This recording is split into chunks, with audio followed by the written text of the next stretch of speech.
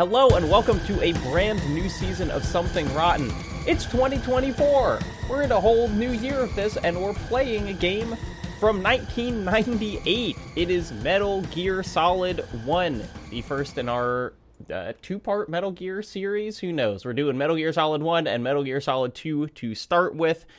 My name is Jacob Geller. I'm joined, as always, by my co-host, Blake Hester. Jacob. Hello, Blake. I'm being radicalized by Hideo Kojima. Yeah, in a good way? I have a question, a concept I'd like to run by you. War. What is it good for? What do you think about that? Stealth missions? Well, we'll get into that. Gamers. We'll get into that. And that other voice that you just heard, we are very pleased to have as a guest on this first episode of our Metal Gear series, Super Bunnyhop, aka George Weidman from YouTube, who's done video essays forever, who's now doing an audiobook of the Iliad, and has done a lot of work on the Metal Gear series. George, thank you for coming on. What's up, gamers? I also want to just point out the very radicalizing link that exists between getting into Metal Gear Solid and Homer and other ancient Greek epics. Oh, excuse me one moment. Yeah, if we want to talk about bisexual tension blooming on a magical battlefield, I can't believe how much parallels there are. The Iliad is totally a story where the soldiers in the middle of a battle take a break for a codec call that goes on for 20 minutes about the meaning of life. It's funny how one of those things led to another, but makes total sense in retrospect. Kojima, a consumer of all great stories, from every one of George Miller's movies to the Iliad to his own work that he references constantly. Today is an interesting day, I think, to be embarking upon our Metal Gear journey. Because, Jacob, this is not a news show. It's not even particularly a topical show. But as I woke up this morning, 30 minutes before I had to record, it was announced Kojima and A24 are making a Death Stranding movie. Which I would say, the narrative of Death Stranding, not the most interesting part of that game. It was the mechanics, which, if you know how movies work, they're not interactive. But nevertheless, by God, he's making a movie. I could see it. That's also absolutely hilarious because at the rate things are going, that one might actually come out faster than the actual Metal Gear Solid movie that was announced like 8 years ago. Yeah, there's actually a studio attached to it, which is more than the MGS movie has had in the last decade of us talking about it. But I love the Metal Gear Solid movie, the BioShock movie, the Shadow of the Colossus movie. They all exist in a locked vault, and no one will ever get to see them. I'm not letting myself die until the Crazy Taxi movie comes out, Super Monkey Ball movie comes out. When we're done with this wave of, like, small children's toy movies that Barbie's beginning, there's going to be a Play-Doh movie soon, the Monopoly movie will be a little more interesting, a Polly Pocket movie. Maybe then we will finally have Hollywood scrape such depths of the crusty, rotten barrel that they will finally give us the much-needed wave of gamer movies we've all been waiting for our entire 30-year-long lives, right? I've maintained that best video game film adaptations are the ones that get weird with it, which is why Paul W.S. Anderson's Resident Evil series is the apex of the video games. Yeah, I could see that. That's a respectable film scholar opinion I have heard shared by many genius academics Thank as well. you. And I do consider myself a genius academic, having dropped out of Jefferson Community and Technical College. But I think if Kojima does something weird, he's not just like, here's the game, but a movie, it could be cool.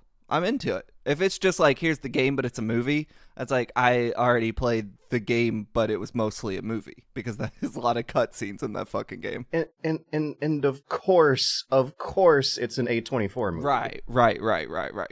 I'm happy to hear that. That makes a lot more sense than the production studio limbo that the Metal Gear Solid movie got caught in. It seems up his jam, if we like slow shots of sometimes cringy dialogue that thinks it's a much bigger-brained, scholarly masterpiece than it really is, that seems like a good fit for him, yes. Hey, speaking of a game written that seems it's smarter than it actually is. We should maybe talk about it. We're talking about Metal Gear Solid, baby! Can I read y'all a quote to start with? Yeah. Oh, I hope you have plenty of them. I hope you have a book over there. I have the Kojima book, and it's so fucking bad. We'll probably come back the to creative this, gene? the creative gene, or yeah. I feel like I was lied to about the product. It turns out that it's like a collection of Rolling Stones articles that he already wrote with some commentary from him on his own writing. They're not Rolling Stone articles with like interviews. He's just like, and this movie, I really liked it. I liked the way that it was a movie. No, okay, next essay. Jacob, when I was at Rolling Stone, Kojima was one of our columnists. Do you remember this? No. Yeah. Yes. Brian Crescente, who took over Glixel after the first round of it went down, he somehow finagled, I think it was Crescente, maybe it was the people before. Anyway, someone at Rolling Stone finagled giving Kojima a column that he would run monthly, and that was when I was doing freelance news for him over there. And it was me and Kojima, we were coworkers. You were right there with him. Yeah, he was doing movie reviews and movie writings during the limbo between MGSV and Death Stranding.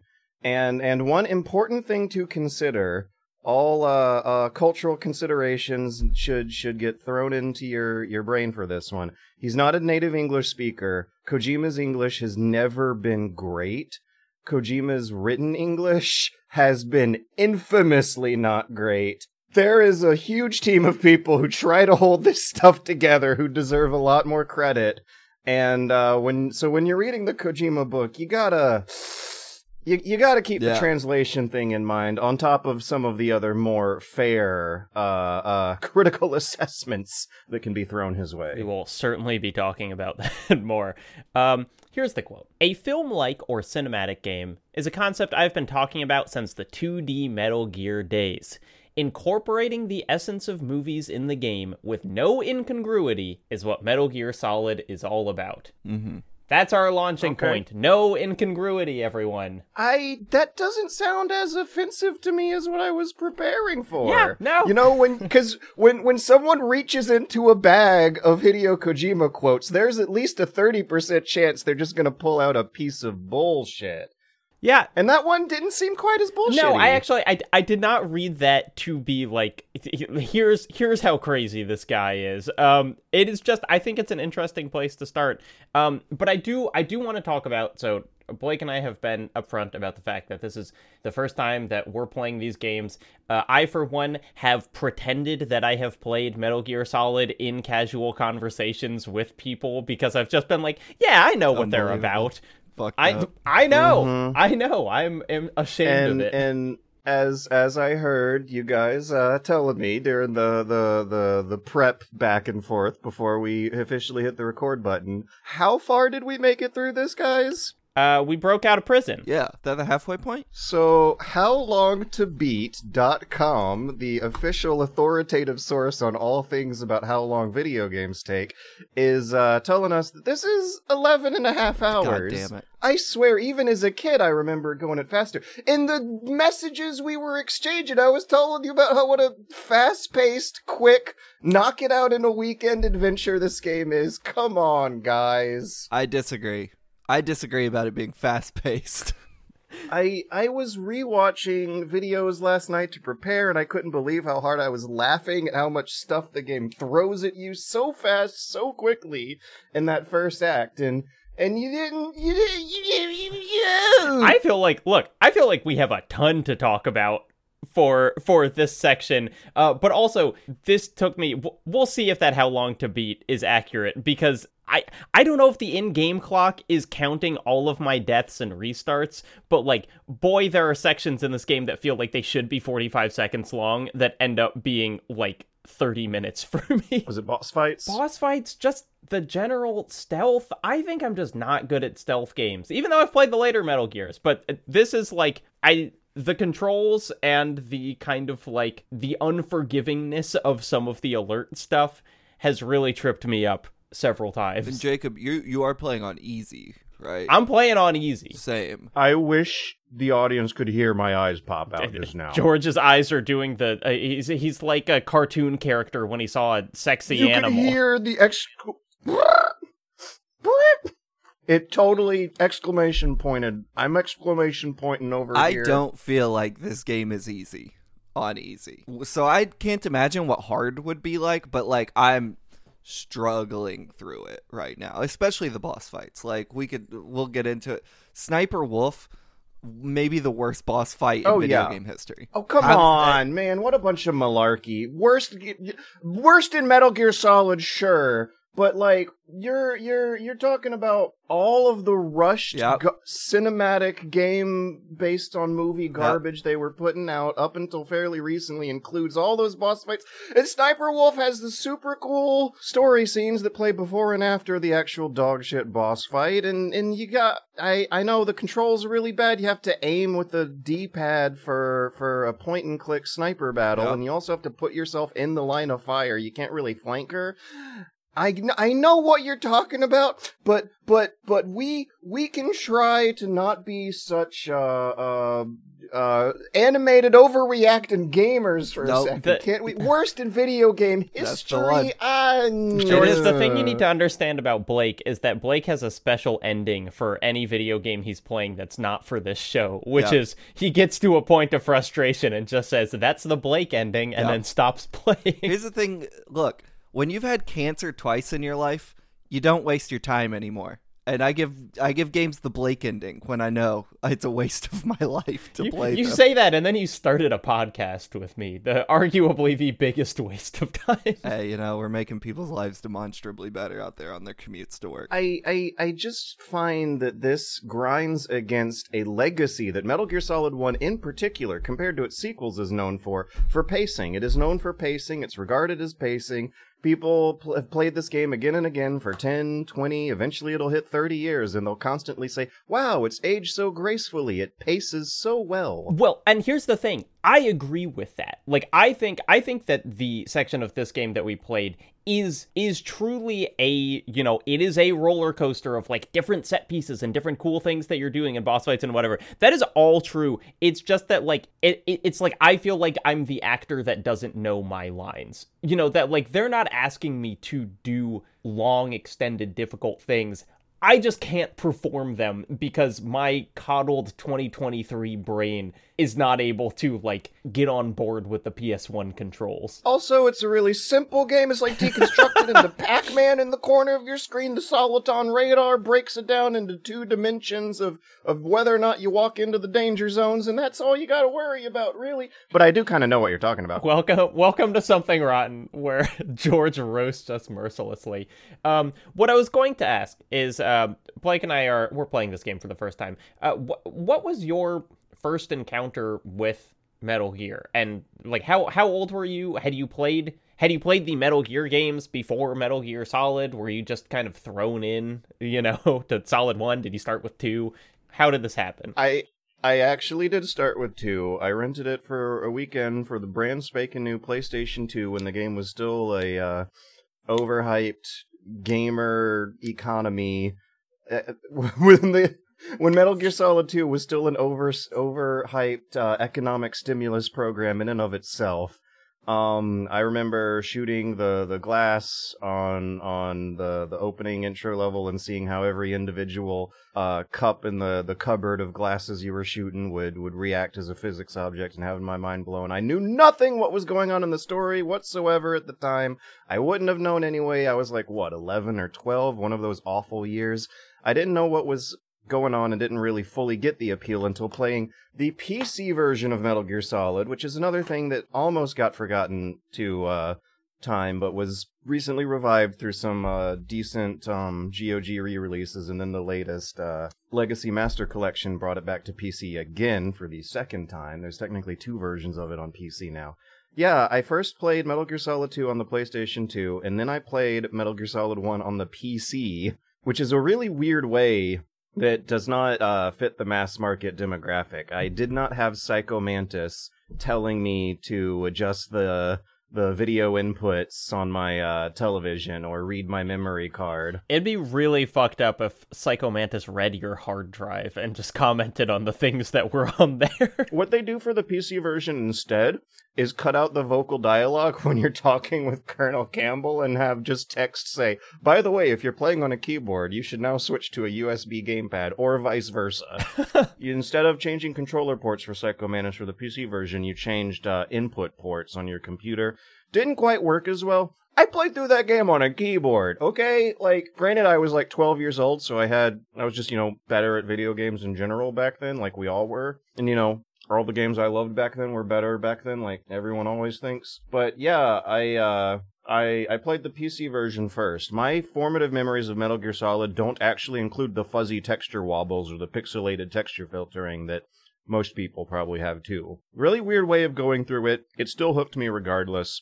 It was a super duper fun teenage adventure that turned into a little like career Kickstarter 10, 20 years later. Blake, talk me through your experience of the beginning of this game. Well, actually, before you start the game, you texted me saying, I have no idea what's going on. And I said, there's a briefings section in the main menu that I watched. I watched all of before, like, starting the game, but it is, like, it is so of this game that it's like, hey, do you really want to know what's going on? Well, there's a separate section that it's not included when you say start game, that is like borderline required for understanding like who all the characters are and why they are going to do the things that they're doing. Yeah, I didn't know about that when I started the game. It's like 45 minutes too. It's a lot of talking. I was thrown into the proverbial deep end of the Alaskan Sea, I suppose,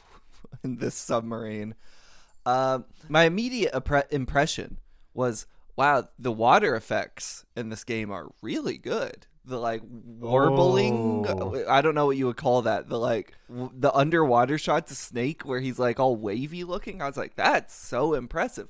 And I think that's indicative of my overall thoughts about this game, where, speaking frank, I'm not enjoying playing it. And I'm not necessarily enjoying the way the story is written. But as a product of its era, I think it is one of the most astounding pieces of video game I've ever played, as I constantly think like, oh, this was released in 1998, and it is clearly like taking the medium very seriously and trying to be a serious entertainment like product in 98. I think that's incredible stuff.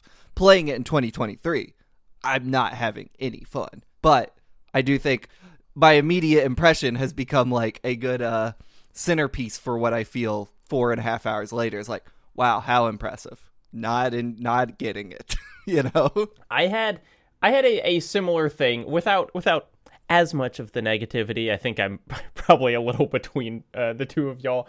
But recently, actually, our someone who we cite frequently on the show, Thor High Heels, released a video talking about like the extra stuff in Metal Gear Solid games.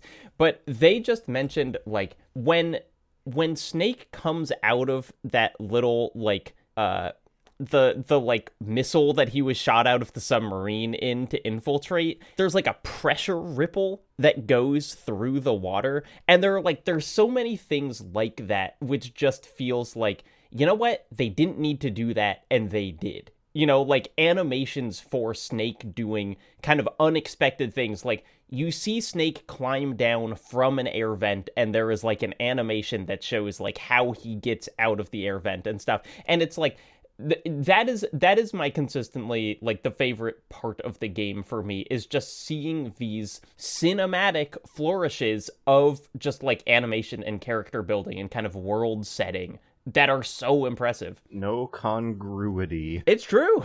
I super agree with you, Jacob. There's something I keep thinking about in that Thor video, which I also recently watched, where they're like, people are used to this game. I can't remember what it was, but it was like this shitty platformer that looked like garbage. And then you compare that to what MGS was doing at the time, and it's like, oh, clearly it's leagues ahead. And I think that's a little bit of revisionist history, because like a year before Final Fantasy VII came out and was its own like technical showcase for how you do. And contemporary to Metal Gear Solid, it was also directly competing with Ocarina of Time and Half-Life in terms of other games that were pushing the envelope forward just as much. That said, I I think the point is a valid one of just like, wow, this is clearly like setting the stage for where narrative AAA video games will go at a very early point. Like it's so easy to just draw a straight line from this and like Final Fantasy VII to like what we're still playing.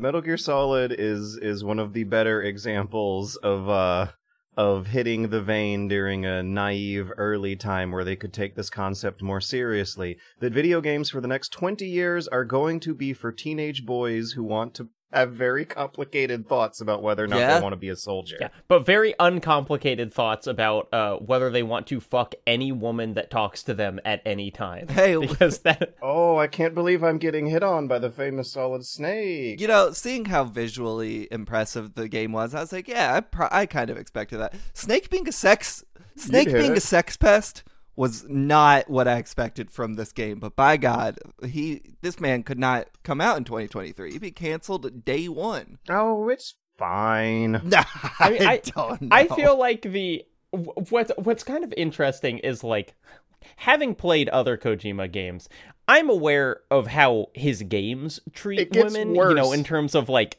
cinematography and costuming. What's actually interesting, and I feel almost works better in this, is having the main character be like an overt misogynist almost makes it feel like, oh, it's a character thing. Whereas in like Metal Gear Solid 5, when the camera is just like sweeping past every person's ass, then I'm like, well, this isn't from the character's point of view. This is just like the game showing me. Yeah, Metal Gear Solid 1 is like quaint in comparison to right. what's gonna happen later in the series, and a lot of that like does owe to the localization and dialogue rewriting from Jeremy Blostein, I think the name was. Oh, who worked on Silent Hill. But there's definitely a balancing act going on between a very, very visible presence of female characters throughout the narrative from beginning to end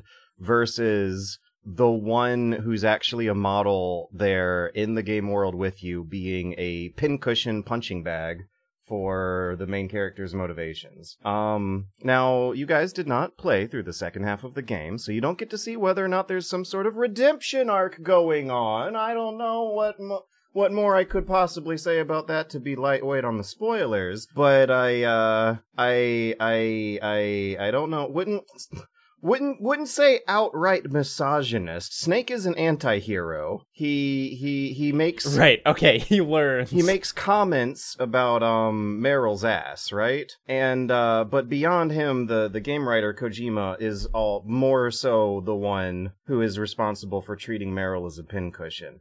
I can't really remember anything that would be objectionable by modern-day Twitter standards with regards to Mei Ling and Naomi. If anything, I remember Naomi, like, really being a little more groundbreaking in terms of, like, a woman in the game who's a competent, like, educated expert who is not sexualized. I don't remember neither of them are, but Mei Ling does get the, ooh, I'm getting hit on comment. Yeah, the first thing that Snake says about Mei Ling is like, a woman scientist. A female sniper. You know, so it's like, he's surprised, and we can say, you know, he's glad to see more diversity in the workplace, if we want to give him credit. I also just forgot that one of the villains is Sniper Wolf, and she's got, like, her cleavage Sniper out. Wolf. But besides that, it's not, I don't think they do anything real opportunistically sexist with Sniper Wolf through the game either. No, and she's nice to dogs, so she's a good It's person. more what happens to Meryl. And even then, the stuff that does happen to Meryl, I think, is on such a smaller scale of perniciousness that you could get away with making a Metal Gear Solid remake nowadays without having to change much regarding her character. We're interrupting this broadcast to let you know that Something Rotten is dead. We're doing what? Starting immediately, Something Rotten is done. Finished. Gone. Bon voy freaking Oz, Jacob. This podcast is now a Leo Vader fan cast. Every week, we're covering all the latest, hottest, and juiciest news about the Minneapolis movie maker. And if you've seen him, you best believe there's plenty of hot news to talk about. We're, like, as much as I love him, we're not going to do that. But if you like Leo so much, have you considered signing up to Nebula? To what now? Nebula. Nebula is this wonderful streaming service run by creators with exclusive videos, podcasts, shows, the whole 9 yards. I'm on there. Leo Vader's on there. Blake, you're on there. Is that what these checks are from?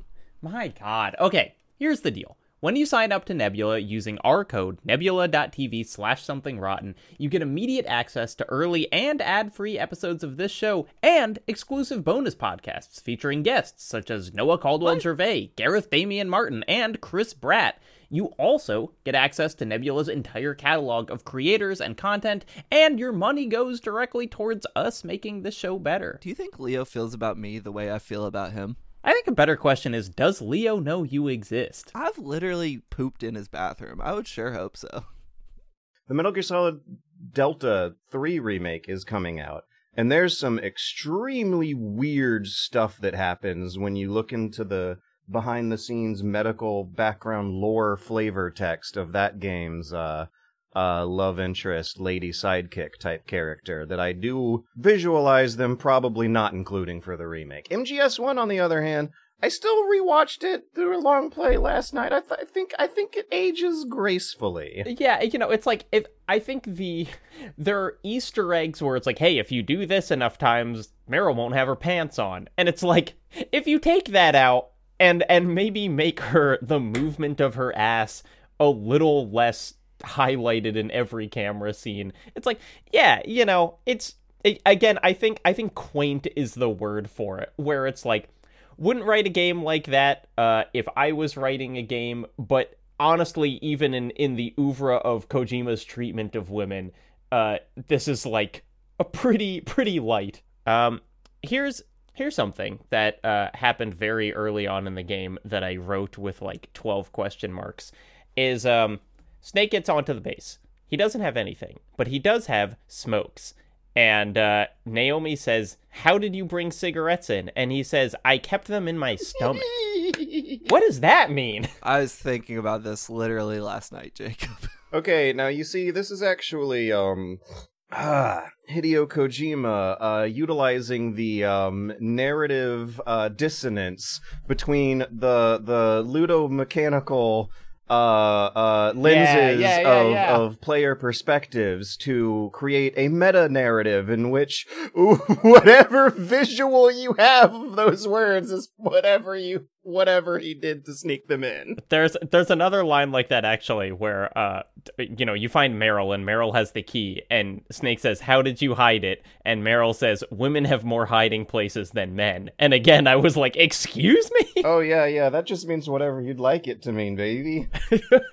I think one of playing this, the overwhelming experience that I had was similar to, and I think we've talked about this before on this show, like the experience of seeing some great work of art or literature and realizing that you had already seen the parody of it on The Simpsons. Like, there are so many things that I have realized I've seen across my life of gaming that are explicit Metal Gear Solid 1 references in camera framing, in lines of dialogue, in location and movements and whatever. And it speaks to the pacing of this game that the density of those moments is almost overwhelming. It's like every 10 minutes I feel like something quote unquote iconic happens, and I realize oh my gosh, I have seen that referenced 40 different places. Jacob, as a first time player, do you feel like any of them are hitting you particularly hard? I think the biggest things that are hitting me are atmosphere. I think the music of this game fucking rocks, and it's obviously I've been hearing remixes of the music forever, and even in Super Smash Bros, you're hearing different things. I think the bass as a place is really neat and feels grounded. And something that I totally did not realize about this game is it's not explicitly linear per se. Right. You're kind of running back and forth through the same location, opening up new doors and having new pathways. It's I'm not going to call it a Metroidvania because you're just finding new key cards, but I am really surprised and kind of pleased by how much work they're doing in making this place feel like a real place, even though as you can read if you read about the development of this game, apparently they sculpted all of the rooms out of Legos before modeling them, and you can tell that those rooms were made out of Legos when you look at the layout of them. But like, I really like how everything fits together. There was one moment in this game that did genuinely kind of blow me away, and it was the Psycho Mantis fight when he told me to put my controller on the ground and he made it move with his brain. I was like, that's... Yeah, you said, how did he do that? I was like, that's literally the coolest shit of all time. So, and you can only do it once. No other... Yeah. There's one other video game in all 30 years since Metal Gear Solid 1. I think the only game that really leaned into that fourth wall break stuff as hard as Metal Gear Solid 1 is Eternal Darkness by Silicon Knights on the GameCube.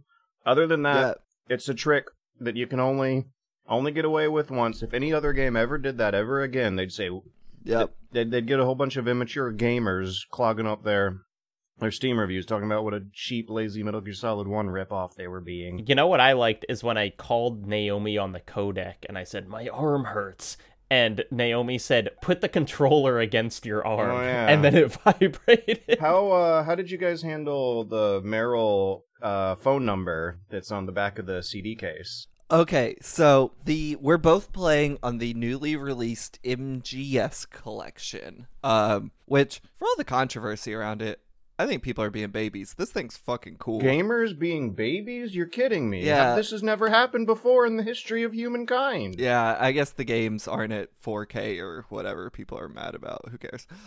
There's a lot of cool shit in there, including there's an online manual you can read because, you don't have the video game manual. You go in the pause menu and select it.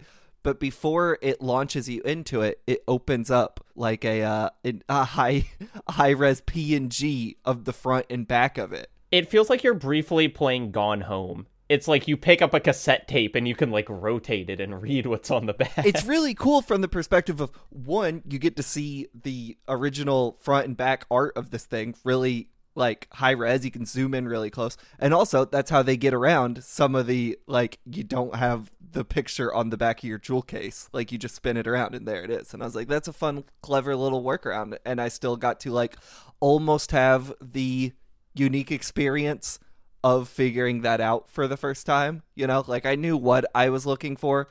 It was just a matter of finding it in the game, but it was cool. I like the way they thought about that. The controller one for Psycho Mantis we can talk about, less cool. Kind of dumb. But I mean, it's like, yeah, so not only is that Meryl thing cool, and I had heard about that, and so I was like, okay, I think it's on the box.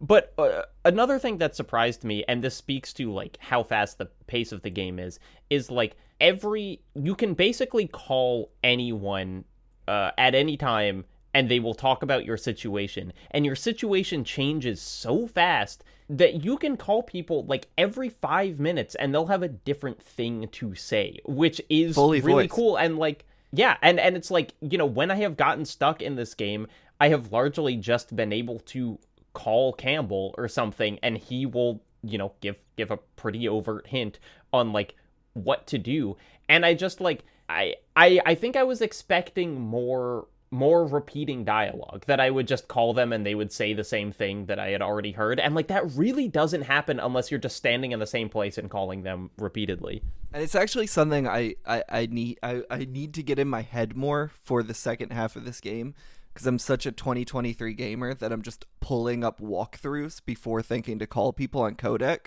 And it's like, the game has it all in there. I don't need to read a walkthrough, but I gotta work past that and try to experience it. There's also the really good sense of place and immersion that you were talking about, with how like catchy the music is and how grounded the area feels. I hate thinking of you having to break that very frequently for looking something up on a wiki, like you're playing Dark Souls instead. And it's... Sure, Weird. Sure. It's Dark weird. Souls, a game famously without a sense of immersion or place. You know how often the music just like gets to a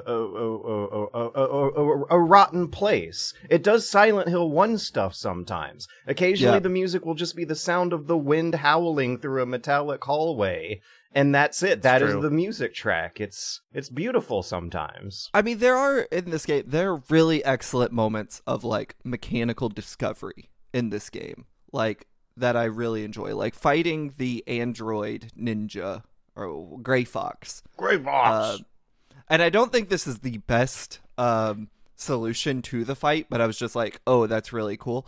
Is like having the realization that the chaff grenade will like stop him for a bit, and like coming to those conclusions. And it's something like, again, I need to get past as a 2023 gamer, where I'm just looking up solutions at the like immediate moment of frustration. But like that moment stands out to me as like, oh, I can give myself some breathing room because he's an android and the chaff grenade will stun him. So Hideo Kojima designed the game so that all your gadgets have more than one usage. The chaff grenade is useful for some boss fights. It also turns off cameras. It also turns off alert phases. If you can break line of sight with the guard, their radios won't keep the timer going as much as it otherwise would. I didn't know that. Yeah, all the gadgets that you get have some kind of multiple situational usages that occasionally come into handy as you play through the game again and again and again over multiple times, because it's 1998 and it's all you got. One thing that I do think is a huge marketed difference between how a so-called cinematic game in the 2020s would be doing the same storyline compared to 1998 is you don't have walking and talking through a simulated loading screen in Metal Gear Solid 1. It's all cutscenes. Sure. Very, very long cutscenes. A lot of gamers these days do not have tolerance for that sort of thing. I'm wondering if you guys have visions in your head of what this same storyline would look like if the characters were talking in a room while you as Solid Snake ran around in a circle waiting for the scripted event to end and keep going. But you wouldn't have your gameplay be broken. Maybe it would be more immersive if it was a scripted sequence of NPCs talking. Yeah, it's like Snake squeezing through a tight space between two rocks while talking to the current. Well, Otacon is being real serious about how shocked he is that war is bad. Yeah, I think there's a lot of an incongruity, if you will. Thank you, Kojima, for that thesaurus usage. With how the walking and talking style can make some very, very silly visuals happen when a story is trying to get serious with its tone. Yeah, I've been playing the new God of War DLC that just dropped, and like, you know, the thing that we all love that AAA games do now, which is you're having a conversation with someone and then gameplay starts, and then they stop talking, and then they say, as I was saying, and then, you know, pick up again in the middle of their thing. And it's like, I think that, you know, honestly, I think the cutscenes in this game are, like, they are long, but they are very engaging, you know? Yeah. Like, I am totally guilty of, like, sometimes playing a game, and I just, without even thinking, pick up my phone when a cutscene starts, because it's like, I just don't care. And, like, in this, you know, even though sometimes I'm reading the codec calls instead of listening to them all, like, I'm not checked out. And I do think there is the kind of, like, the theater of limitations where, because you don't have characters doing actual facial expressions, you know, that all you have is kind of the head squishing up and down. Like, there is a lot more thought put into how the scenes are framed and how the camera moves, because, like, they know that you can't just rely on doing, like, a shot reverse shot in the way that you know, a Witcher does, or Horizon Zero Dawn. And there's, like, really there's a lot of care put into a lot of the cutscenes and just, like, audio mixing. Like, the cutscene with President Baker, I think, in the prison where Meryl's next door, like, they think about, like, muffling the conversation depending on which cell when it pans over to Meryl. It's really smart. There's a lot of great shit in here. I just don't like playing it. It's so elegant that you can miss it. But did you guys say you were doing Metal Gear Solid 2? Yeah. Because you'll notice it there. Holy shit, you'll notice it there. The cutscene length is almost about on par with Metal Gear Solid 1, but the quality of the writing and the fun that the game developers are having from making the best of their limitations is not there. And it was like painfully obvious even back in 2002 that there's something about Metal Gear Solid 1's cutscenes that do make them inherently more watchable than what a lot of other games would be doing in its own series to a lot of the same time frames and time distributions. I do love another thing that it's something that we kind of make fun of Kojima for, but I really like here, and I do think was probably very unique. I can't think of another game that would do this, is like when the characters are introduced, having the actor's name in parentheses under the character, I just think is so neat. Even though, as I recently learned, all of them except David Hayter's are pseudonyms, because there was like some question about like if they were allowed to do it with union rules. But I just like, I do really like that Kojima's always been very focused on like, here is the actor playing them. You know, that this is in my pursuit of making a filmic game. Yeah. Like, I am going to credit the actors that are doing this stuff, and I want you to think about them as actors and not just as animated polygons. There is an explanation for a lot of what is unique about Metal Gear Solid 1 when you look into the history of late 90s union video game voice acting politics. There might have been so much voice work and such good performance work put into this game because they were able to get it done at a way cheaper rate than what would happen later on in a few years in video game history. And they also packed in so much of it from the technological incentive of showing off CDs in their storage space compared to Nintendo's babby cartridges for kiddie gamers in comparison. I wanna call out way back 7 years ago, I was watching this video. Our friend Ben Hansen, when he was still at Game Informer, and Tim Turry put together put together an oral history of the Metal Gear Solid voice acting, speaking to the casting and voice director and essentially every character, and talking about, you know, like getting all their memories from that time, how they were essentially all just in a house. Yeah. And they said that like they were literally in the same room as the people that were acting, so they just all had to be quiet. Like when someone else, it wasn't like they had like a sound booth and then a separate thing, and they were also all kind of performing for each other because they were all like watching each other do these things. And so it really sounds, when they talk about it, it sounds like this very unique, kind of cheap, low-budget situation that still kind of imparted some magic onto the performances. There's like a really rough audio compression method that they use in this game that gives it the vibe of a low-fidelity 90s game, but you have a very high-quality, timeless performance underneath it. And that is because there was traffic sounds coming from the windows. They put all the audio in the game, whether it's codec or cutscene, through heavy noise suppression filters, and you can hear it. There are other games from the 90s that actually have cleaner, crisper audio vocal tracks than Metal Gear Solid that everyone's forgotten about.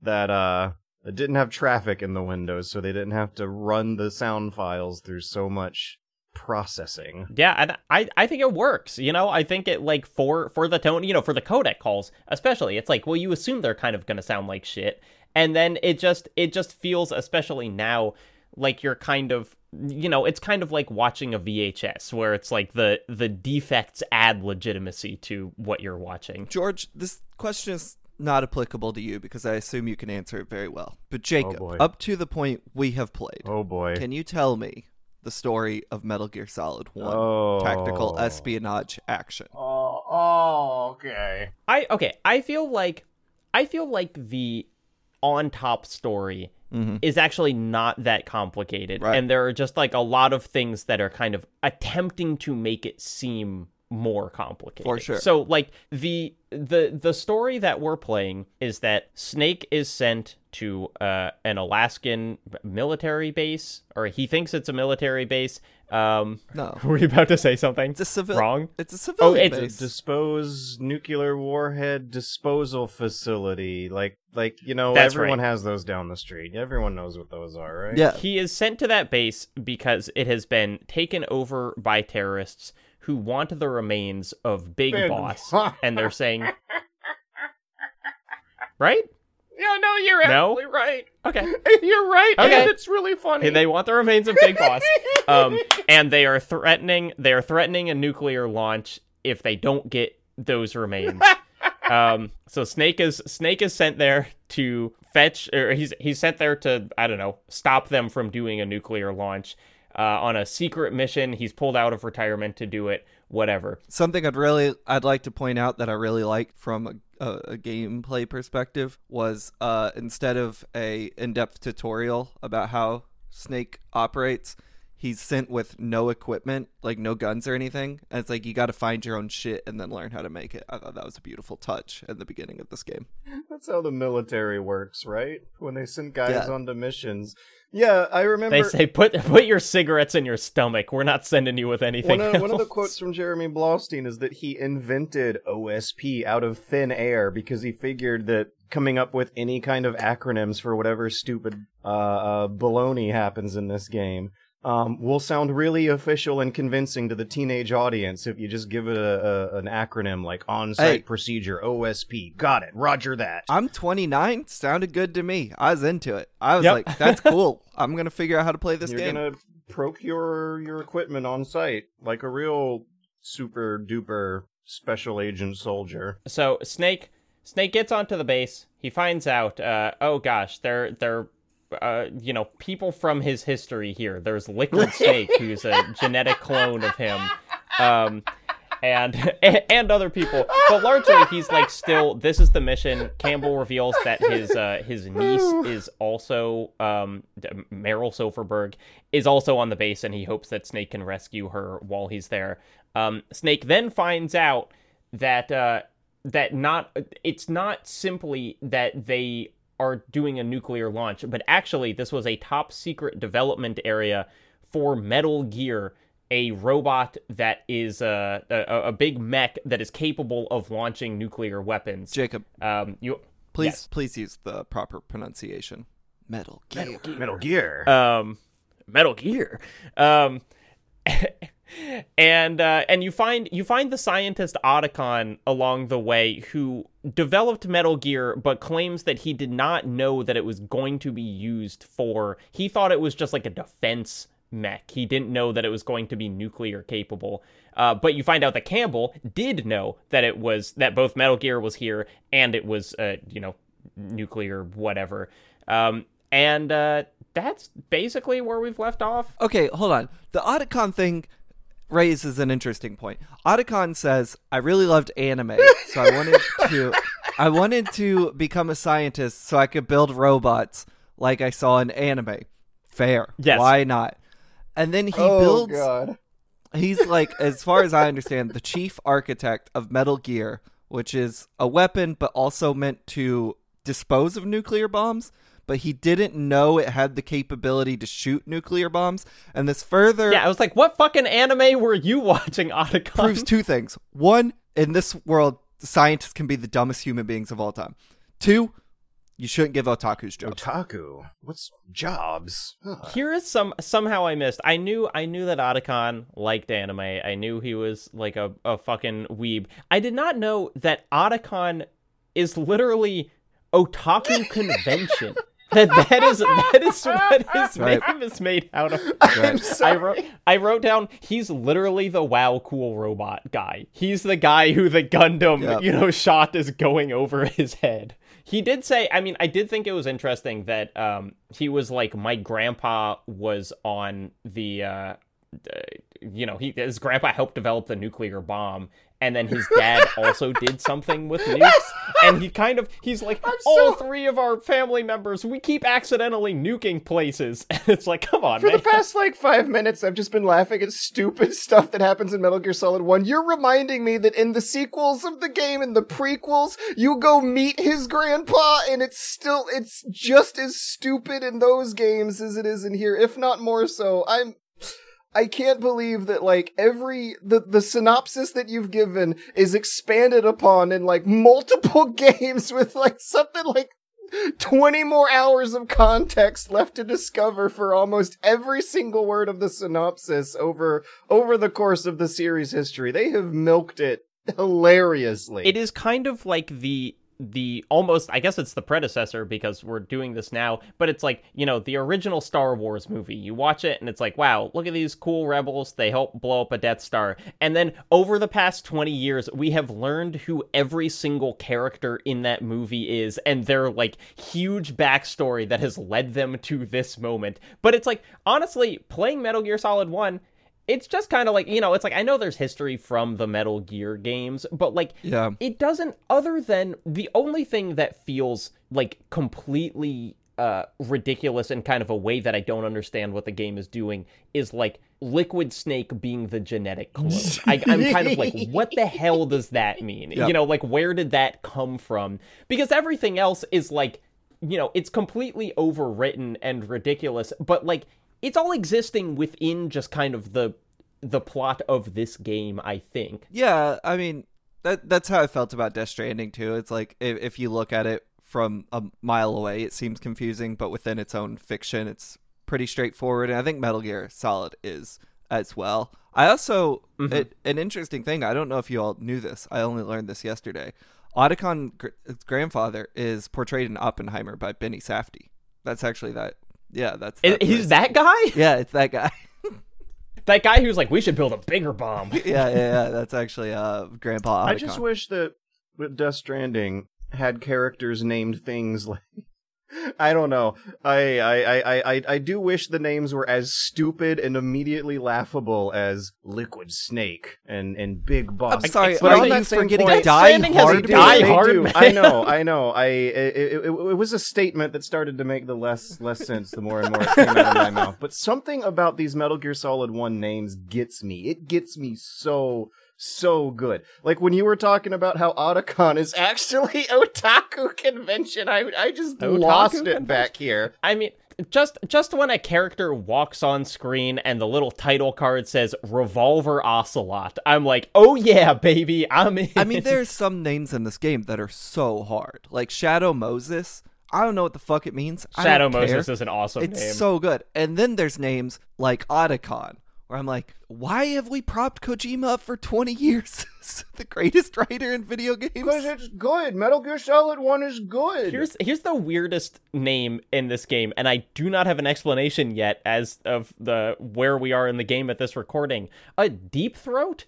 Like, who Snake's like, the guy from Watergate? And he's like, yeah. Yeah, he gives you secret info about Shadow Moses. He's Deep Throat. Yeah, why is he in this game? Why is the Watergate guy, why does he know about Shadow Moses? He's So not that the same guy. teenage audience can feel like they're playing with something for grown-ups. They do. I do like when I go into my menu and there's the option to call Deep Throat, and I always call him and he never picks up. Remarkable restraint on Kojima to not have Snake comment on that name beyond saying, oh, like the Watergate guy. Yeah, maybe the teenage audience thought it meant something else. I will admit that when I was growing up, I heard that name first from certain websites on the internet. And then Metal Gear Solid, I never knew about the 1970s movie until after Metal Gear Solid. Like, for a good 2-3 years of my childhood development, I associated the name Deep Throat with Watergate before any salacious movies from the 1970s that had lawsuits associated with them afterwards. Jacob, you've seen that movie, correct? You love it? Oh yeah, you made a video essay I've about not seen that movie. Why not? It's a classic. The semiotics of Deep Throat. Behind the Green Door, you love them all. Big fan, Jacob Geller. it. I think one of the thing in this game that I was most like, this is Kojima writing, other than the way that people talk to women, is and I should say this is the first time I'm playing Metal Gear Solid. I have played Snatcher, and I really like Snatcher, which is, an earlier Kojima project. And just the impulse to explain everything. Yeah. That it is kind of in the way where it's like, it seems like he read about a book about this and liked it and wanted to talk about it. But it's like, early on, there is a thing where you're in the vents and you see mice, and it's like, oh, follow those mice. They'll show you where you get out. Except it's not not just that, because you actually have an extended call that talks about, like, these are Alaskan field mice. This is what they do. This is how they survive. And then the one that I wrote with, like, 5 exclamation points is when they were just explaining how a key card works. You know, they were just, like, lines and lines of, like, this is how a key card works. You guys gotta understand, in 1998, key cards were still new and cool. Is that how key cards work, though? I don't think they use the salt in your body, but... But they interact with your body's DNA? I don't think so. But using a card as a key? Whoa, before you know it, we'll have flying cars and world peace. Kojima remarkably reminds me of the Danish, I believe, director Lars von Trier. I guess you could say in some ways the substance of their stories, but mainly the way they think their ideas are so incredible but don't trust their audience to get them, that they have PowerPoint syndrome. And it popped up so quickly in this game. I was like, here's the PowerPoint section of this game where Kojima read a National Geographic article about mice, and now it's my problem. Lars von Trier does a similar thing in House that Jack Built, where he shows like literal PowerPoints to explain his movies. There's also a lot of fun psychoanalysis to do with both authors when it comes to how they write women, particularly mother characters. Kojima has not gone through... Yeah, well, should we talk about Death Stranding? through any actual lawsuits. You know, and I do think one of the, you know, this is a low bar, and also we might have to reflect on this part of the podcast in the future, but like one of the reasons that I think we do kind of let Kojima get away with more stuff is the fact that there are no allegations of him being a creep, that by all accounts he is just like a family man. And even though he like seems to be a kind of very horny creator, I don't think there's anything of like any of the women who've worked with him like saying that he was unpleasant to work with, but maybe I'm Seems wrong. Chill. I mean, I would say he is a creep. I've played several of his games, and I've seen the... Yeah, but you know, he's like an artistic creep. I'm just saying we can't call him a creep when he has 30 years of games where he's a creep. Yeah. Right. Also, his fetishes are like totally on display throughout the series. He has a latex thing. He likes white women in latex. And he likes when guys shit themselves. Is that another one? He likes men's asses and white women in latex. He also has a really complex fetish about Lea Seydoux aging rapidly below the neck. Loves that one. Let's talk about the actual gameplay of this for a while, because it's like, while the kind of the short version of it is like, I found it challenging. Like the more analytical I get, the more kind of interesting I think it is. You know, like I think this is a game that it's like, I really respect almost everything that it's doing, and some of them they're just not clicking with me in a way that I almost feel is my fault. But like one of the things that I'm so impressed with, that I think is like kind of an older game design thing, but also cool, is like consistently stumbling into items and being like, oh wait, that seems really important. It's cool that I just found it in a room and they didn't like tell me that I had to go there, or like, you know, lock off the thing before. It's like finding the pistol, which is, it's not like there are a bunch of pistols in the game. It's like you find the SOCOM and it's just in a truck and it's not really remarked upon. I was like, oh my gosh, I found it. And I had the same thing with finding the suppressor and the famous, I'm not sure how you're supposed to say it, but like, you know, these like pretty crucial items throughout the game that are just in a room. And even though I found them all, it feels very easy to miss them. It's cool, and it makes exploring feel worthwhile. Like stumbling upon like the diazepam and be like, weird. Yeah, and then 4 hours later, for the worst boss fight in video game history. You're not following any waypoints on your HUD, and I mean honestly, screen resolution and the claustrophobia of the levels is so tight you wouldn't need to anyway.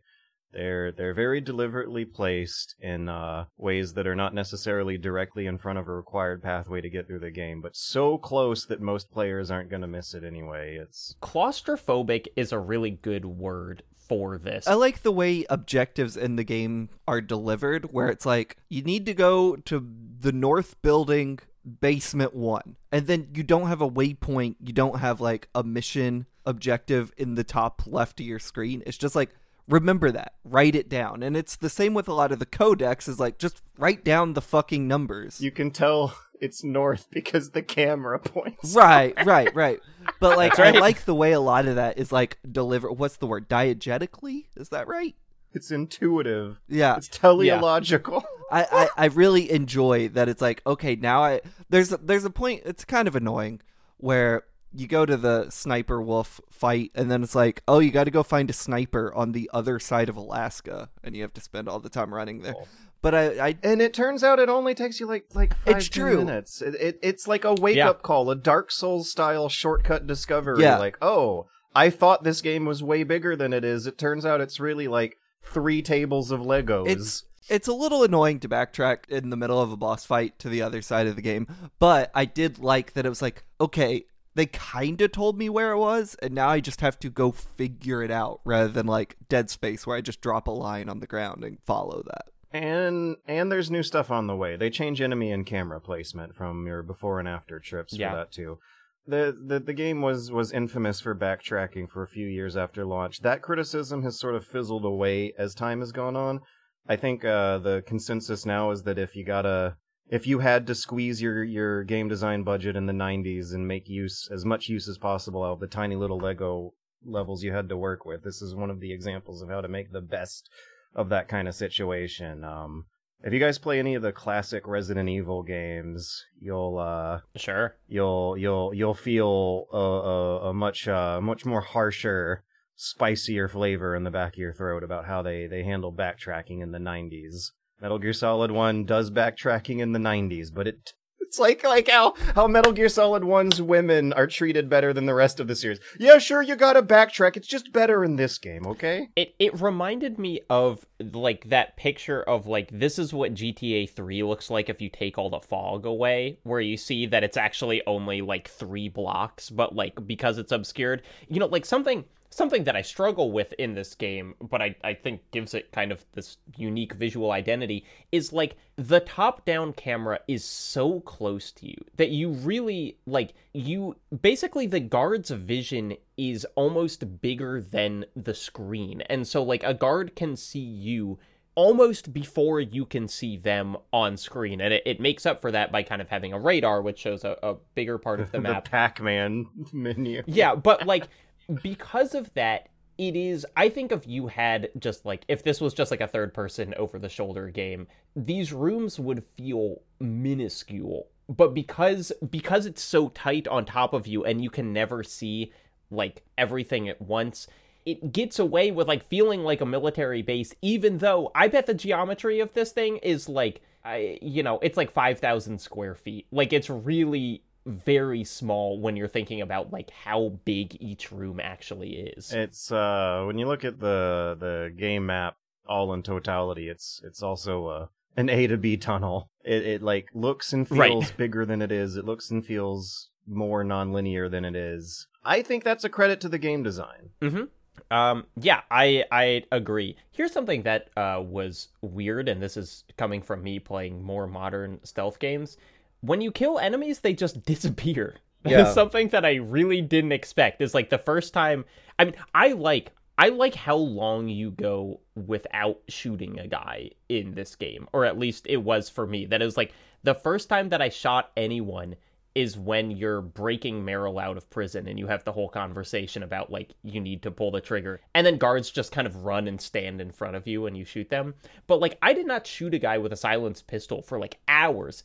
And then when I did, and he fell on the ground and immediately disappeared, I was like, wait, isn't there a whole dragging bodies thing? But that doesn't happen until Metal Gear Solid 2. Console memory limitation of the PlayStation 1. If you were playing Thief: The Dark Project on the PC, you would have had your mind blown by having to hide bodies in 98. Right. But yeah, if you were playing games on console, you had to wait till 2002 to start worrying about that. Like, how do you feel about all the different items this game gives cool. you?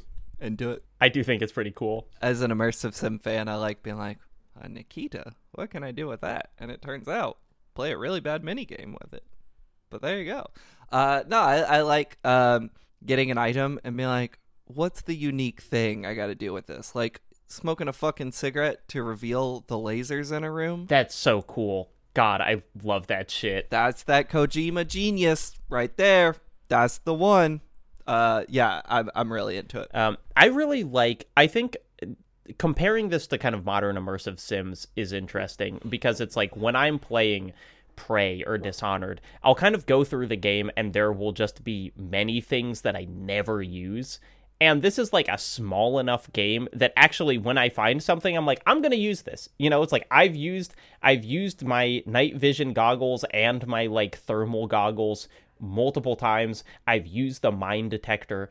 I've used like all of the kinds of grenades. Like I think it's, you know, again, it's like the scaled down version of this where it's like you can do a lot of things, but it's not like there are 20 ways out of every problem. Means that like I'm actually doing stuff. And even the little moments, like, you can't have the cardboard box and the key card equipped at the same time. And so to get through this door, you have to take the box off and hold up the key card, and then you can get through and put the box back on. Of course. I mean, the salt field surrounding your body is getting blocked by the cardboard box. It's perfectly logical to me. Let's talk about the bosses. No! That's right. Big boss. The others. Okay, I'll get a laugh out of the name, but yeah, not the game's strongest point, is it? Well, so here's my take on the bosses, is that I don't think any of them are conceptually boring. You know, like for sure. Maybe Revolver is the only one where it's just kind of like shoot a guy. And even then, his kind of like, well, you can't go into the middle because they're C4 and he's like bouncing bullets at you. It's like they are all on paper. You could see why they would all be kind of interesting bosses. And I do like the speed that the game throws them at you. I mean, I really didn't think in the first half of this game we were going to fight like 4, a lot of them. Revolver. You got the Cyborg Ninja. Yeah, Revolver, Cyborg Ninja. You got the tank. Psycho Mantis, and Sniper Wolf. Psycho Mantis. Okay. Exception to the statement. Psycho Mantis is a cool boss fight. Of all the other boss fights, Psycho Mantis sticks out like an absolute gem compared to the others. And it's like I did not mind Cyborg Ninja, and I did not mind the tank, even though just because I kind of was able to do it relatively quickly. But like I struggled less with the bosses than with the rest of the game. But Blake, how did you feel about them? The only one I like really didn't like was Sniper Wolf. The Psycho Mantis fight, I mean, it's a fucking classic.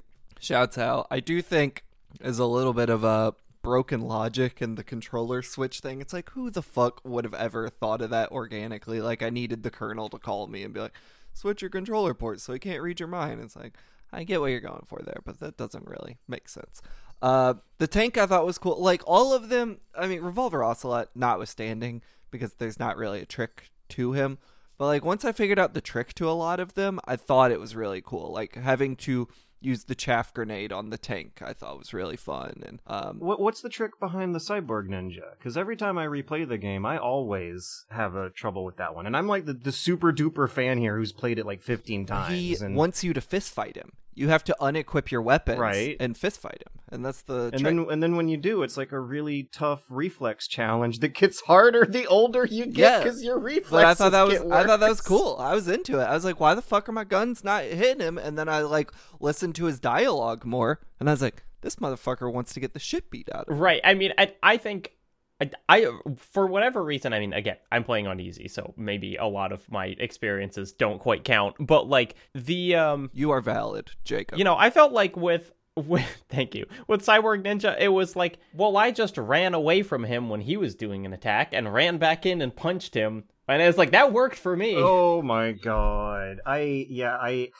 guess I should have been thinking of it as the Dark Souls of boss fights. It's like, I'm Wait gonna for them to attack, roll behind, and then attack. My favorite Metal Gear game is obviously Metal Gear Rising Revengeance, so I've already trained to fight Cyborg Ninjas. That's right. I think there's also a great missed opportunity with how all the boss fights use the same music track. Mm-hmm. That always struck me as a little weird, that you hear the same music in the middle of a super dramatic, special moment with your boss and you're fighting each other. It's the same music that you hear with the generic random soldiers when they go into an alert phase. Yeah.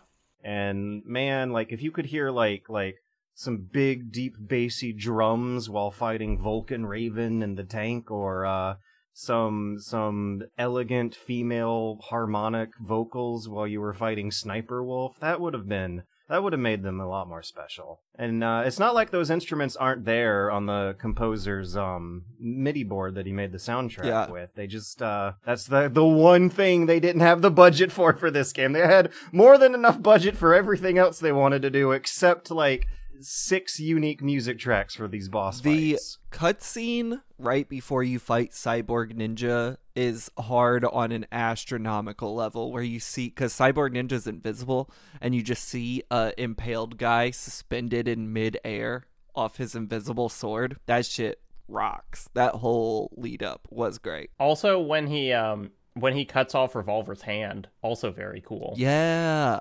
That was like one of the, what some of the fun of this game is, like, I think I know most of the things that are going to happen, and then when something that I didn't expect happens, it feels like extra surprising because I thought I knew everything. Didn't know Revolver got his hand cut off. Didn't know Meryl got fucking shot. That was numerous I was times. like, it's like I know that she doesn't die because I've played Metal Gear Solid 4, but like, having her just get like sniped and be like, Snake, go live. Oh no! You played Metal Gear Solid 4 before Metal Gear Solid 1. You must have had no idea what was going on. That was my first Metal Gear Solid game, Metal Gear Solid 4, a completely thematically coherent game. Oh, that had to have been rough. Oh my goodness, I'm so sorry for you. I felt like I was getting thrown in the deep end with 2, but 4 is like getting tossed into open ocean compared to that. Wow. That is somewhat correct. At least now now you can play Metal Gear Solid 4 on a cleaner conscience. Yeah. That's right. My first MGS game was the Zone of the Enders demo, but I've never played the rest of MGS 2. Yeah. In fact, that was totally a thing too, wasn't it? In fact, I'll say, all I knew about MGS 2 for the longest time was the Zone of the Enders demo. I think I was a professional in the game industry when I found out you play that game as Raiden. Had no clue about that switch. That was a good freaking demo too. It really made you believe the whole game was going to be like that, didn't it? Yeah, and then I just never got the full game. I want to talk about this Sniper Wolf fight. Yeah, here, actually, before you do, I just want to say something about the music, which is, I agree, I wish they had bespoke music tracks for the thing.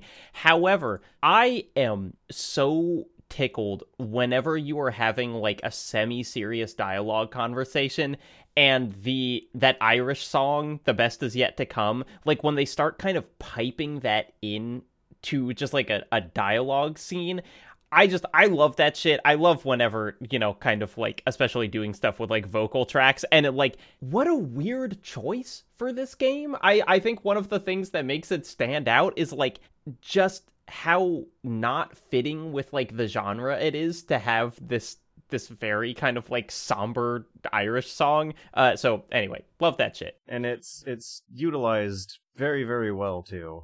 Like the music chops are totally there for some badass boss music, and you see so many good examples of badass music all over the game. I think the whole soundtrack is great. With Metal Gear Solid 2, you also see that part of the game get decreased for the sake of cinematic authenticity, if that's not an oxymoron of all oxymorons.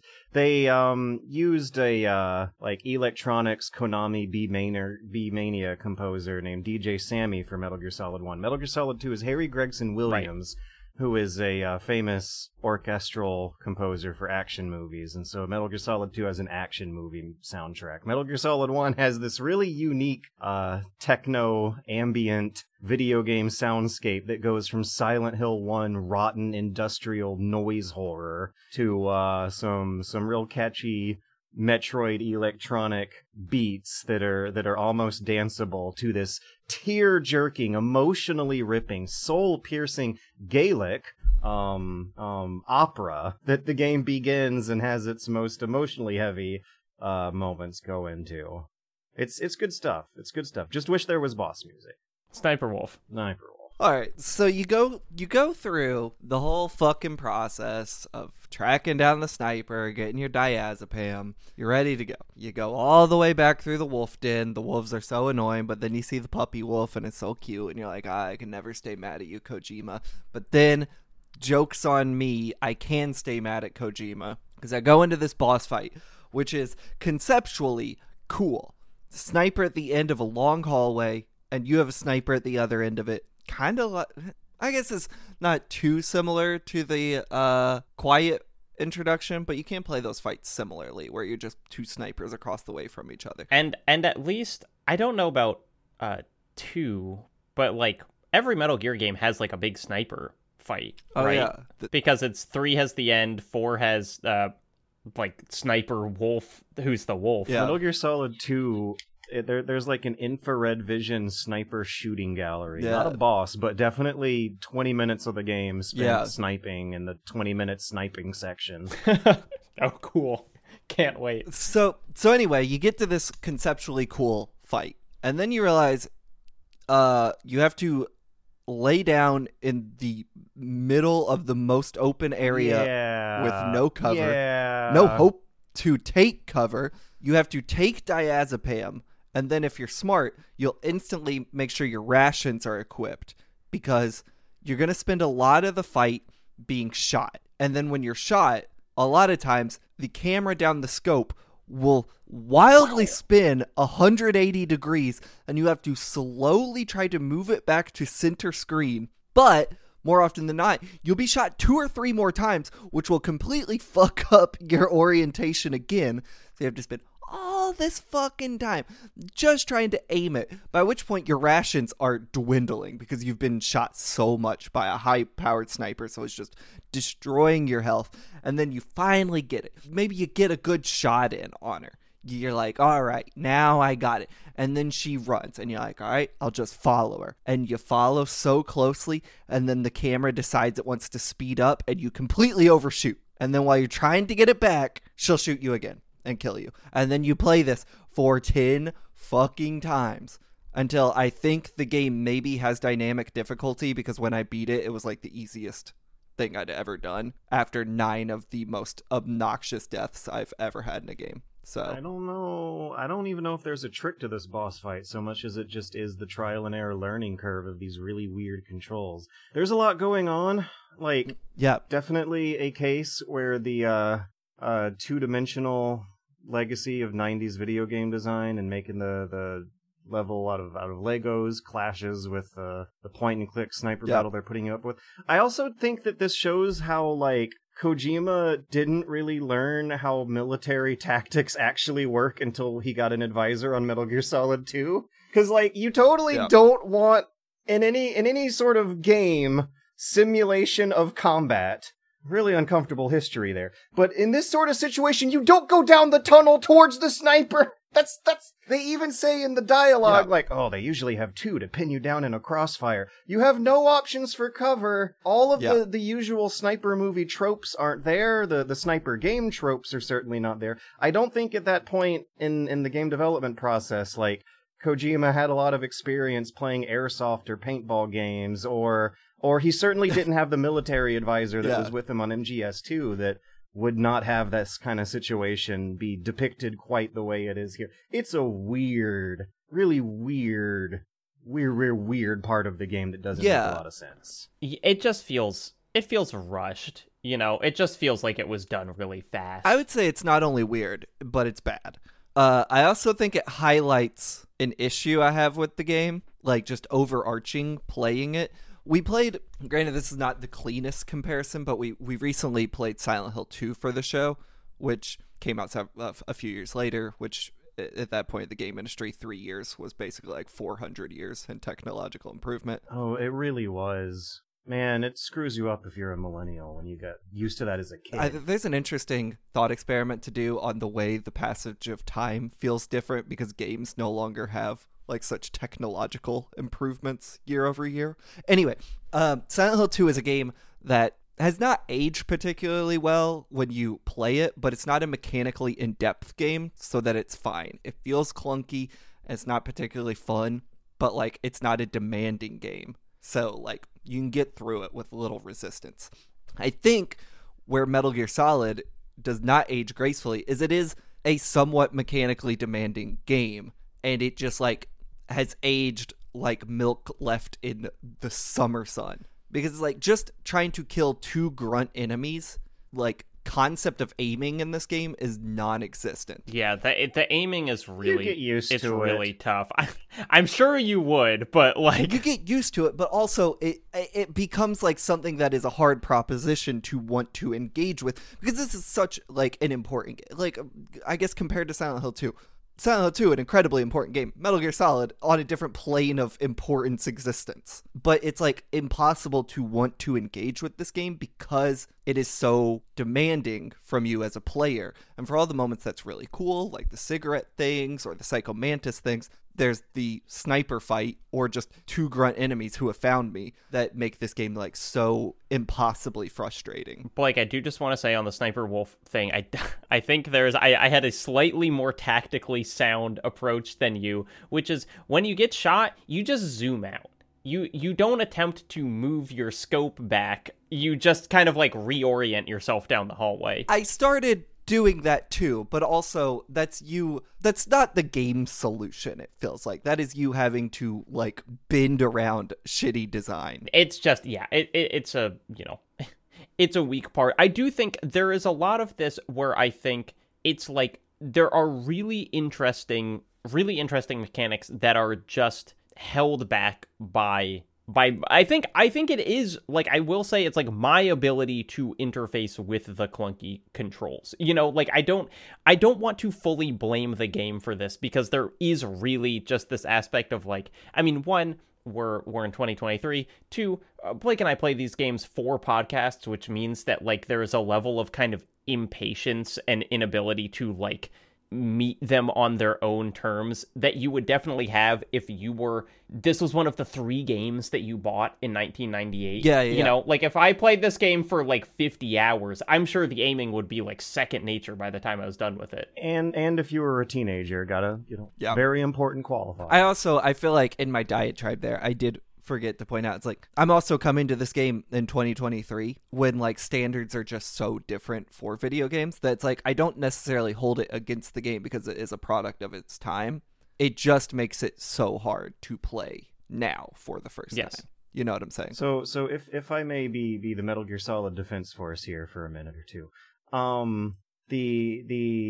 it is clunky, it is hard to learn, but you get used to it. One thing I've definitely noticed on replays is I don't even shoot bad guys. That's not even the optimal play strategy. The optimal play strategy is to sneak up behind them and snap their necks by repeatedly pressing the action button.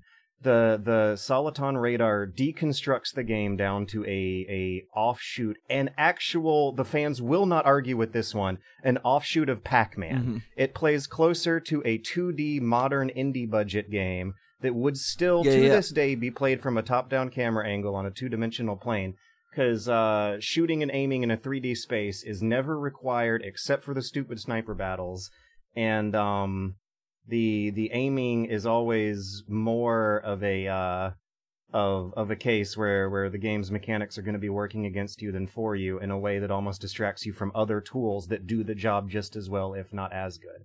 Grenades and C4s get utilized a lot more than guns in future playthroughs, and part of that is that you learn to anticipate the rhythm of guard movements around these very blocky Lego hallways, like Pac-Man and the Ghosts. You start getting into this routine of ambushing them around corners instead of taking them on head-on. If you do shoot them, you do it when you're well out of their range. You might use the first-person button to line it up ahead of time, but you'll be using the Soliton radar to play the game. Your eyes will be focused on this corner of the screen, which I do think is also kind of a bit of a demerit to it as well. But point is, yes, you're not necessarily wrong, but also you get used to it. It was thought out for the time space they were putting it in. And if you watch playthroughs of people who are experienced with it, it's obviously going to look a lot more elegant and graceful than what you guys were going through on a deadline for a podcast in 2023 after having played Metal Gear Solid 4 first. Well, I played that game like 15 years ago or whenever it came out. So I don't have any memory of it. Not famous either way for having elegant controls throughout the whole rest of the series up until MGSV. Which is maybe the best controlling game ever made. The fans call it MGSV, the casuals will call it MGS5. Yes, the controls for this whole series never get graceful until the 5th game in.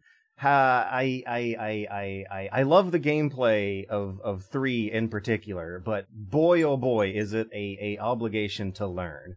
If you learn these things, they do become elegant and graceful, and will have a depiction of a sneaking mission that actually looks like it makes sense. I also think it's funny when we're talking about how Metal Gear Solid has both anticipated and been the basis of a lot of modern design trends. There was that period that I don't think happens as much now, but in the mid 2010s, when every game had a detective vision, and that's how you would play the entire game, whether it was detective vision or Witcher sense or whatever, where you'd have your see-through mode, and it's that's just Soliton radar of I'm not looking at the game, I'm looking at the representation of what the game is abstracted to its basic elements. Yeah, that is the result of the camera angle being behind your character's back, so you can't peek over cover, and the whatever thematic necessity the Soliton radar might not be around for games that take place in historical periods like that. One thing that I think is really cool about MGS3 is you can click a button on the controller that switches from top down to behind the back, so you got the best of both worlds, but it's cool. An extra button click. It takes a while to learn. The torture scene. Yeah. Cool. The where you're prison mashing? stuff. It's cool. You're mashing. It's very I'm mashing. cool. Then you go to prison. How do you use the ketchup? I couldn't figure it out. It tells you in the item description. You press the action button I did. while it's in the menu, and it makes it squirt. No, it actually it doesn't. It's you have to. It doesn't tell you that you have to lay down first and then use it. I struggled with this, and I was reading it. So my solution was, when he went to take a shit, I got under the bed and hid, and then he was like, Right. "Where'd he go?" And then I just got out and beat the shit out of him. But I wanted to use the ketchup and the handkerchief. Both are valid options. There's at least 3 ways out of there. I also struggled using the ketchup, Blake. So you are not alone. I managed to do it, but by the time I figured out how to do it, he was looking at me. So he was just like, "What are you doing? Why are you squirting ketchup on yourself?" I believe you can also call someone on the phone to get you out of there, if I'm remembering right. You call Otacon, and then he comes. I tried calling other people, and it didn't necessarily work. It's a trial and error thing. Otacon just showed up for me. I didn't call anyone. I also think Grey Wolf can show up and bust you out. Oh. But yeah, I just hid under the bed, and then he unlocked the door for me. Okay, point is, Metal Gear Solid Defense Force over here was going to say that you're having a shared experience with the character where Solid Snake is hurting in the game, you're hurting in real life. That's part of the button mashing thing. It is supposed to make your thumb feel like shit. Oh, no, I love that shit. I mean, I'm a defender of the microwave hallway. I love the torture. Confused. You're in prison. You're trying every option at your disposal. Hey, at no point did I say I didn't like this section. I just said I want to know how to use the ketchup. That was my point. I thought this section was brilliant. You dip your fry in it, Blake. You put it on your hamburger. Shut up, Jacob. See, I'm just way too oversensitive here for defending this stupid game about Liquid Snake fighting Solid Snake for the remains of Big Boss. Every time I say Solid Snake, my partner just looks at me and she's like, "You know what you're saying?" And I was like, "That's his name. I have to say it." Uh-huh. You have to. Okay, George, what did you want to talk about? I wanted to talk about the beautiful juxtaposition going on between these incredibly stupid names of this incredibly stupid story that you cannot say out loud with your mouth without giggling your ass off in the background, and how this game hooked its claws so deep into so many people for such a long period of time because of a beautiful juxtaposition going on between that campy stupidity and a very prescient layer of real-world issues, real politics, real conspiracies that get tackled throughout the story in a way that you don't see in most any games in general outside of, maybe Deus Ex 1.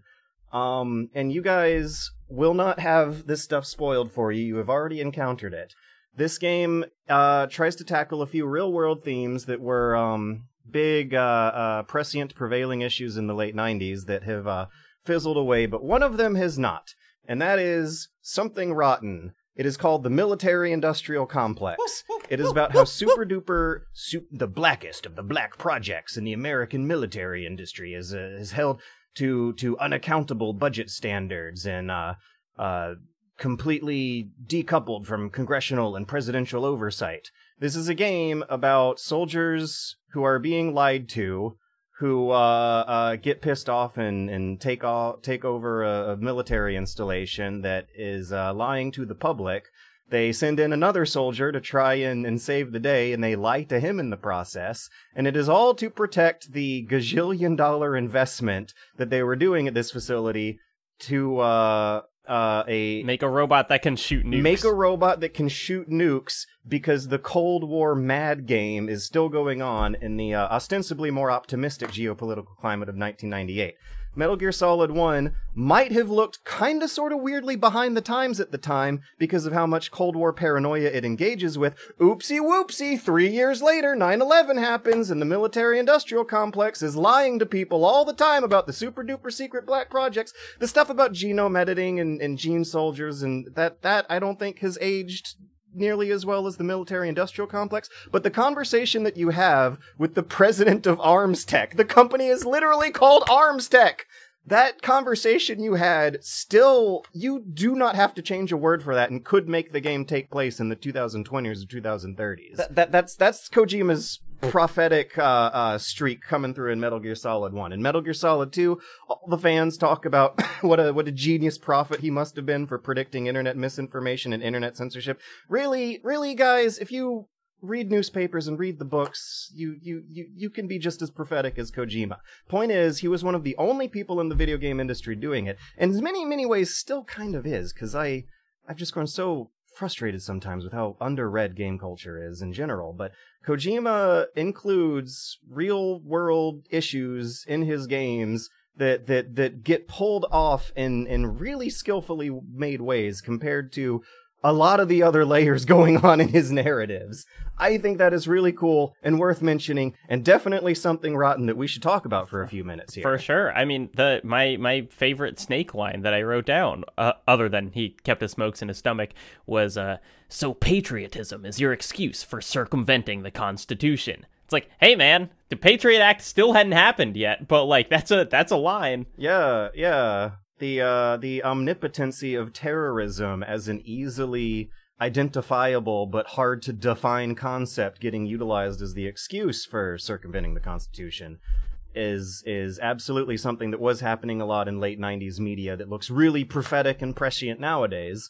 Kojima was absolutely on the pulse of that layer of his narrative as well. The terrorism spooks, the military-industrial complex spooks, the deprioritization of all other aspects of the human geopolitical historical experience for the sake of maintaining the sneakiest, fastest, coolest nukes. Yeah, is something that has not gone away. I mean, I think it's impressive to play the game 25 years afterwards and be like, damn, it still be kind of like that, huh?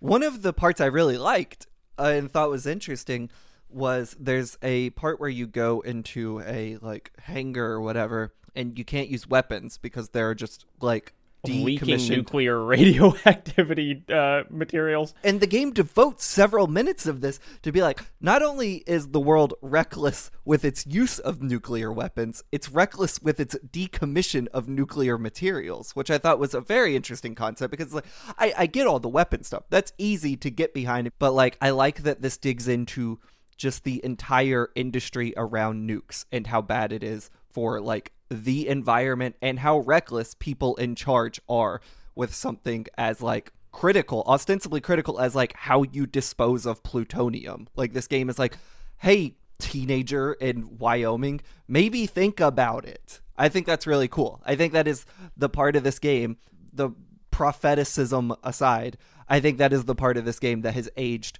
wonderfully, even when parts of it have not. Yeah, it's kind of, it's like the field mice thing paying off. You know, it's like, do you need this information about Alaskan field mice? No. But if that amount of attention is paid to every detail in it, then you are going to get details about like how fucked our like military industry, whatever is. It also kind of sort of gives this faux authenticity vibe to the project. Like, oh, if Kojima knows all the trivia about field mice, surely he also knows all the trivia about decommissioning nuclear warheads. Sure. Right. But I think, like, it's interesting because, of course, nukes in a lot of games are the ultimate weapon, because you don't get more powerful in a shooter than dropping a nuke. It's fucking cool in Call of Duty multiplayer when you nuke. I hate to say it, but, like, it's cool to have a game be like, this is the worst shit. This should not be the end game of your kill count in a shooter. Like, I really respect this game coming out and being like, I'm scared of nukes. And I think, in a more specific way than simply we are anti-nuclear or anti-war. Like, I think one of the strengths of this game that we've seen so far is its stance is not just like simply war is bad and we shouldn't do it, but like these are the ways wars operate. Like these black sites with like unlisted budgets that are like, supervised by the president and whatever. Like that shit it is more nitty-gritty than just, I don't think we should do war. And like that's why it feels more substantial. So, have you guys been following the UFO news these days? Ish. I listened to Tom DeLonge on Steve-O's podcast talk about it, and I feel like that was probably enough research, right? Maybe. You might get the vibe I'm so excited about here about how great it is to be a Metal Gear Solid fan reading stupid Metal Gear Solid stuff happening in the actual news right now, 25 years after the fact. So, okay, the latest dump of UFO lore is that UFOs were being crashed and recovered by the blackest of black projects in the U.S. military-industrial complex to reverse engineer a nuclear weapon vehicle that can launch nukes using no propellant, bypassing radars and all the appropriate nuclear non-proliferation START treaties as well. The latest dialogue is that the government is working on flying saucer vehicles to do the same shit Metal Gear Solid Rex does in Metal Gear Solid 1. Launch a nuke that the radars can't detect. That's bad, right? It's crazy playing these games 25 years ago and reading stupid news stories of military disinformation campaigns that follow the exact same logic that the science fiction stories from childhood were tapping into. Because yeah, the stuff about the military-industrial complex and the stories that we tell about it to make it feel okay has not gone away whatsoever. It's it is that kind of conspiracy theory thing where it's like there are two kinds of conspiracy theories, which are things that the U.S. government has just explicitly admitted that they did do, and blaming things on Jews. And it's like, you just got to figure out which of those conspiracy theories you're talking about. Is there anything else that we just need to get out before we wrap up this first part? Here's something that I want to say. When Snake says his arm hurts, Naomi says that the nanomachines will give him a shot. Snake says, leave out the Benzedrine because it makes him too frisky. So Snake doesn't want to get horny off of his nanomachine shot. It's a very serious situation. Now is not the time to get horny, Snake. He's not. He doesn't need the help. He does seem easily distracted in the middle of his super duper secret important sneaking mission, much like the intended male teenage audience, I'm sure. I like the Snake sucks. I'm a fan of that. Like, when you first start playing as him, he's like, oh, he's so cool. And then by the time, like, you reach the Psycho Mantis fight, it's like, this dude is so fucking annoying. He runs out of patience twice. Right, like, not in a way where it's like the game is poorly written, in a, like, smart way, as where Meryl's like, you're sad. Like, you suck. I really like the kind of twist on Snake as the protagonist of a video game. And his response is like a frustrated, impatient, are you fucking... If you knew the kind of shit I'd have to put up with, you'd be too... Ah. Yeah. Like, I love that he just is the most annoying dude ever. He turns into an anti-hero with President Baker, with Otacon, and with Meryl. His patience for normal civilians is really, really low, and he's pissed off and doesn't want to be there in the first place. And that's why Kiefer Sutherland was the perfect pick to play him. 20 years later. The only thing we're missing is just Blind Drunk, which is Kiefer Sutherland's main cultural legacy. We've all been there. Kojima doesn't always make the right calls. If he was actually a prophet, he might have picked a different voice actor.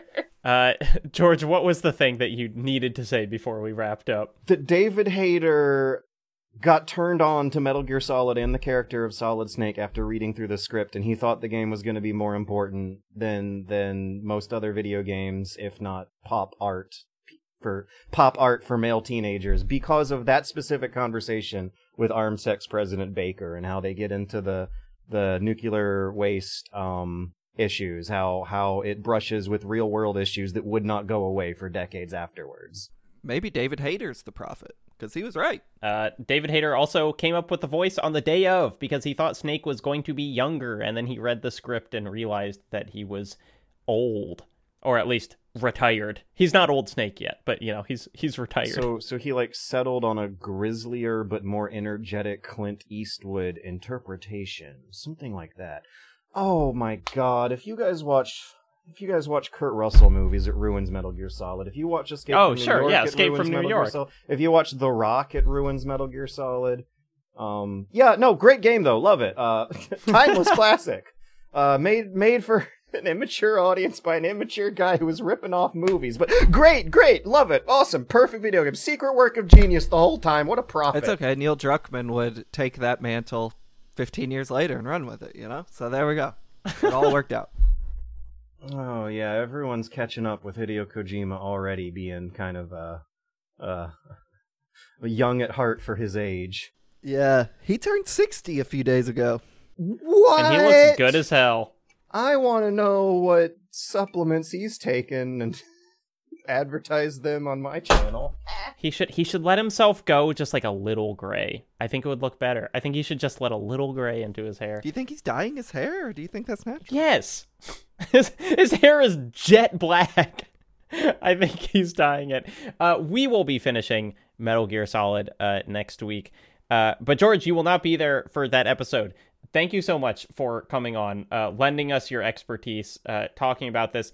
You have a bunch of videos that are very old at this point about Metal Gear Solid, but you also just released a video on Pentiment that is cool and new and good, and you're doing an audiobook of the Iliad, which, as we talked about at the beginning, if you love homoerotic battlefield situations... Homer erotic. That's why I watch The Simpsons. Yeah, in the style of the author himself. I did a one-man audio drama where I was switching between all the voices, and it is shocking to find out how many archetypes begin here. Not that Kojima sure as hell didn't read the Iliad, but inescapable pop culture archetypes that is like the or piece of fiction for the masculine combat power fantasy begins with the Iliad. I urge listeners to check it out. It is a very, very important media history lesson to be getting if you're into dumb military spy fiction video games for teenage boys. All right, and that's it. Until next time, when we will be finishing Metal Gear Solid, my name is Jacob.